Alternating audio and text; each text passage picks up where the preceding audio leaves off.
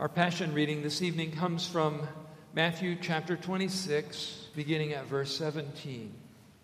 Now, on the first day of unleavened bread, the disciples came to Jesus, saying, "Where will you have us prepare for you to eat the Passover?"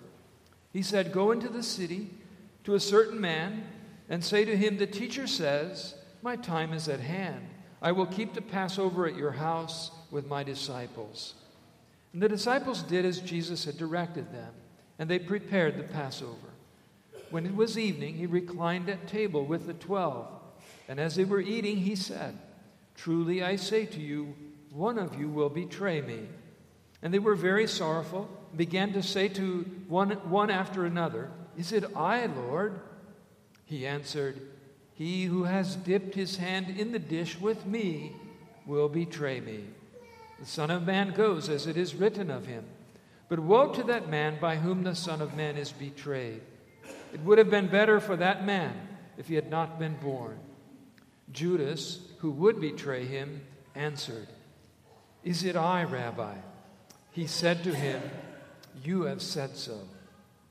Now as they were eating, Jesus took bread, and after blessing it, broke it and gave it to the disciples and said, "Take, eat. This is my body." And he took a cup, and when he had given thanks, he gave it to them, saying, "Drink of it, all of you, for this is my blood of the covenant, which is poured out for many for the forgiveness of sins. I tell you, I will not drink again of this fruit of the vine until that day when I drink it new with you in my Father's kingdom." And when they had sung a hymn, they went out to the Mount of Olives. Then Jesus said to them, "You will all fall away because of me this night. For it is written, I will strike the shepherd, and the sheep of the flock will be scattered. But after I am raised up, I will go before you to Galilee." Peter answered him, "Though they all fall away because of you, I will never fall away." Jesus said to him, "Truly, I tell you, this very night, before the rooster crows, you will deny me 3 times. Peter said to him, "Even if I must die with you, I will not deny you." And all the disciples said the same. O Lord,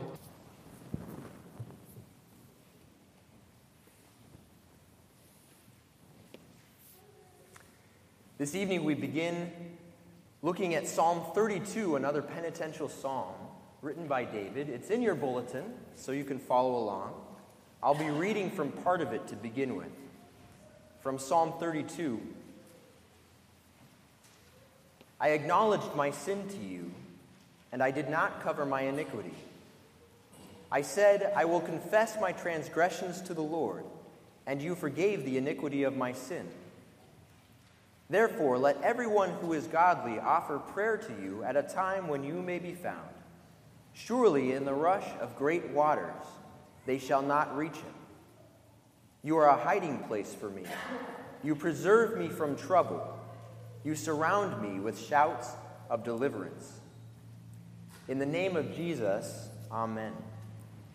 Dear brothers and sisters, here in Psalm 32, David speaks of God as a hiding place, as a rock of refuge, as high ground that is safe from the rising waters.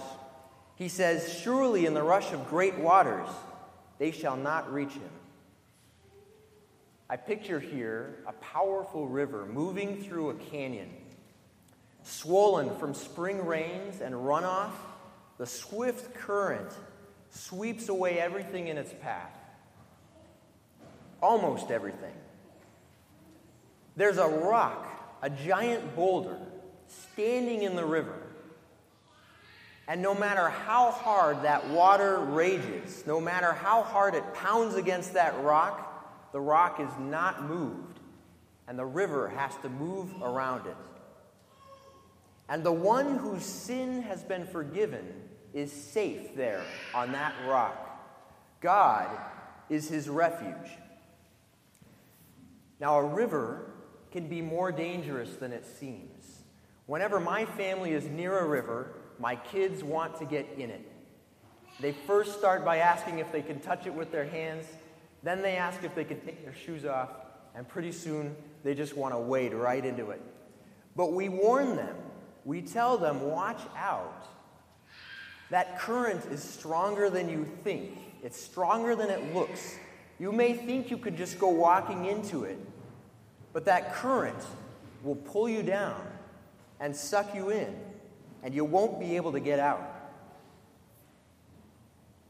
During this season of Lent, we are reminded that our sin, like that river, is more dangerous, more deadly than we think. What we think about, the things we allow ourselves to say, the things we look at, they may seem like small things, but they can quickly sweep us away. A small thing like an impatient word, a quick glance at something your eyes should not be looking at, a small lie. Satan tells us that these things are harmless, but our sin is more dangerous than we think. Our sin never leaves us where we are. It's always pulling us out deeper into the middle of the stream, the middle where the current is so strong we won't be able to stand. These are dangerous waters, and people who are stronger and better than you and me have been swept away from their families, from their jobs, from their churches. Ultimately, Satan wants to sweep us away from God. What do we do when we find ourselves in the river, pulled under by the current and tumbling along? Satan has all kinds of ways that he tries to keep us in. The rock of refuge is right there, just a couple arm lengths away, jutting out into the river.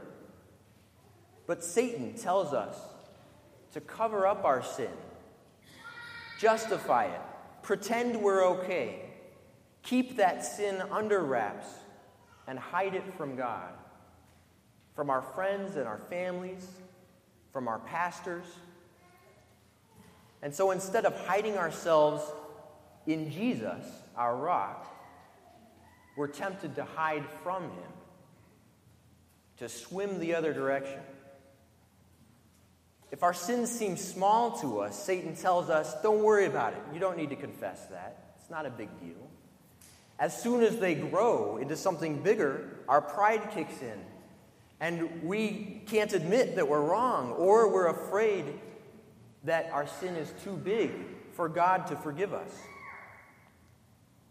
And so instead of confessing our sins and hiding ourselves in Jesus, we're tempted to slip and tumble right past that rock of refuge that's sitting right there in the stream.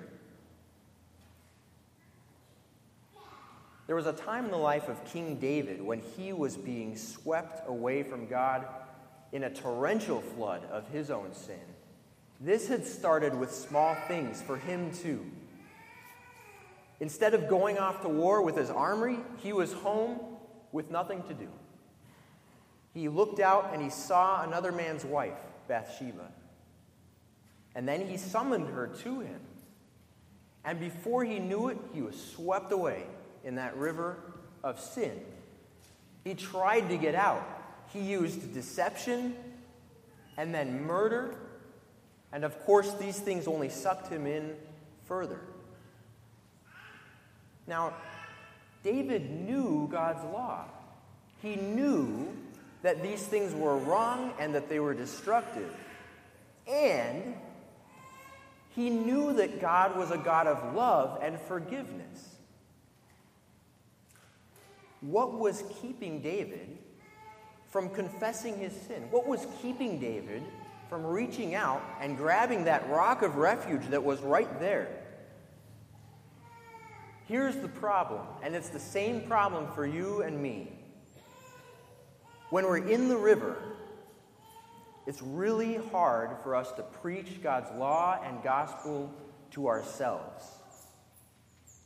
In fact, God doesn't intend for us to be preaching to ourselves.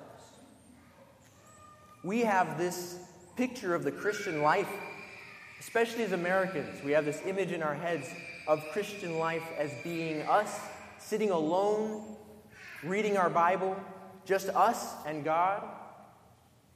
And that is a good thing for us to do, but that's not the full picture of what God intends for us. We can't preach to ourselves. It's very difficult for us to take God's word and apply it to ourselves.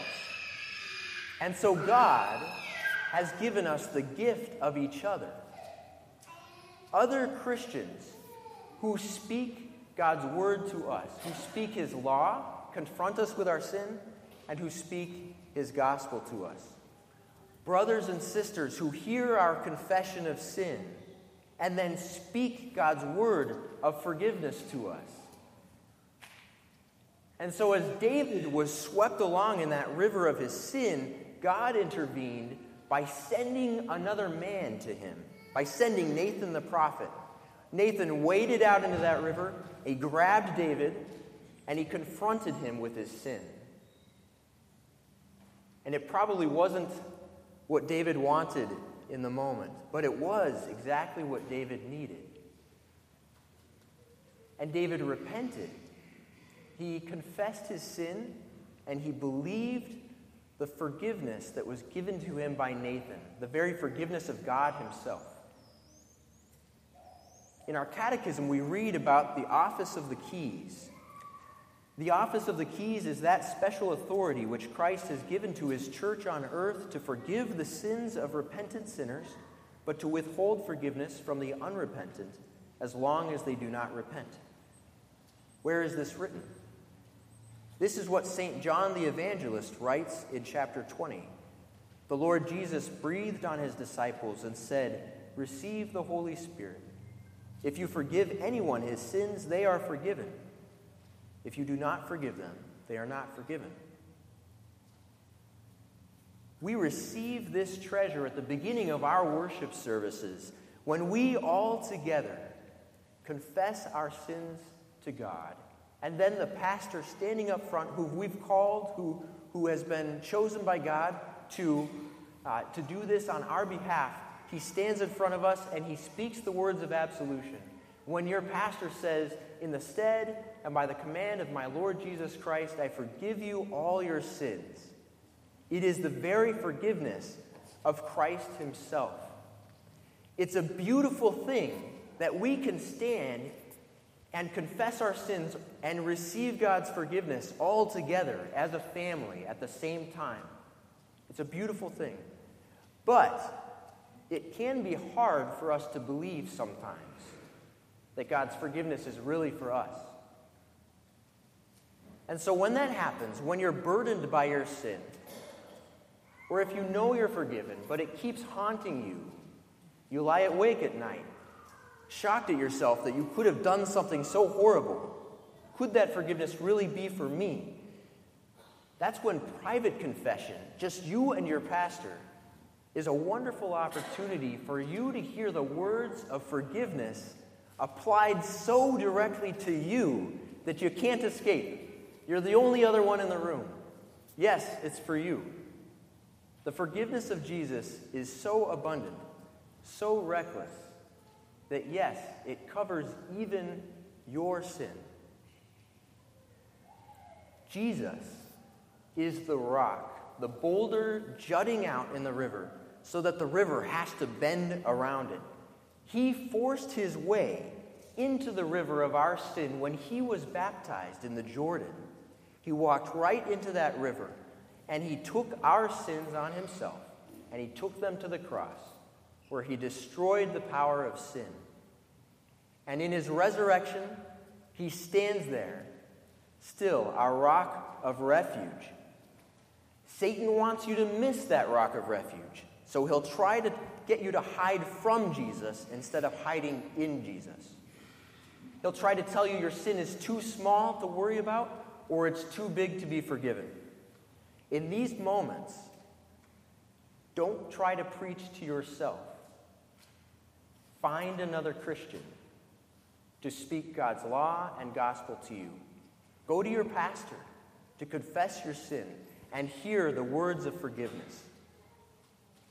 Again from Psalm 32, I said, I will confess my transgressions to the Lord, and you forgave the iniquity of my sin.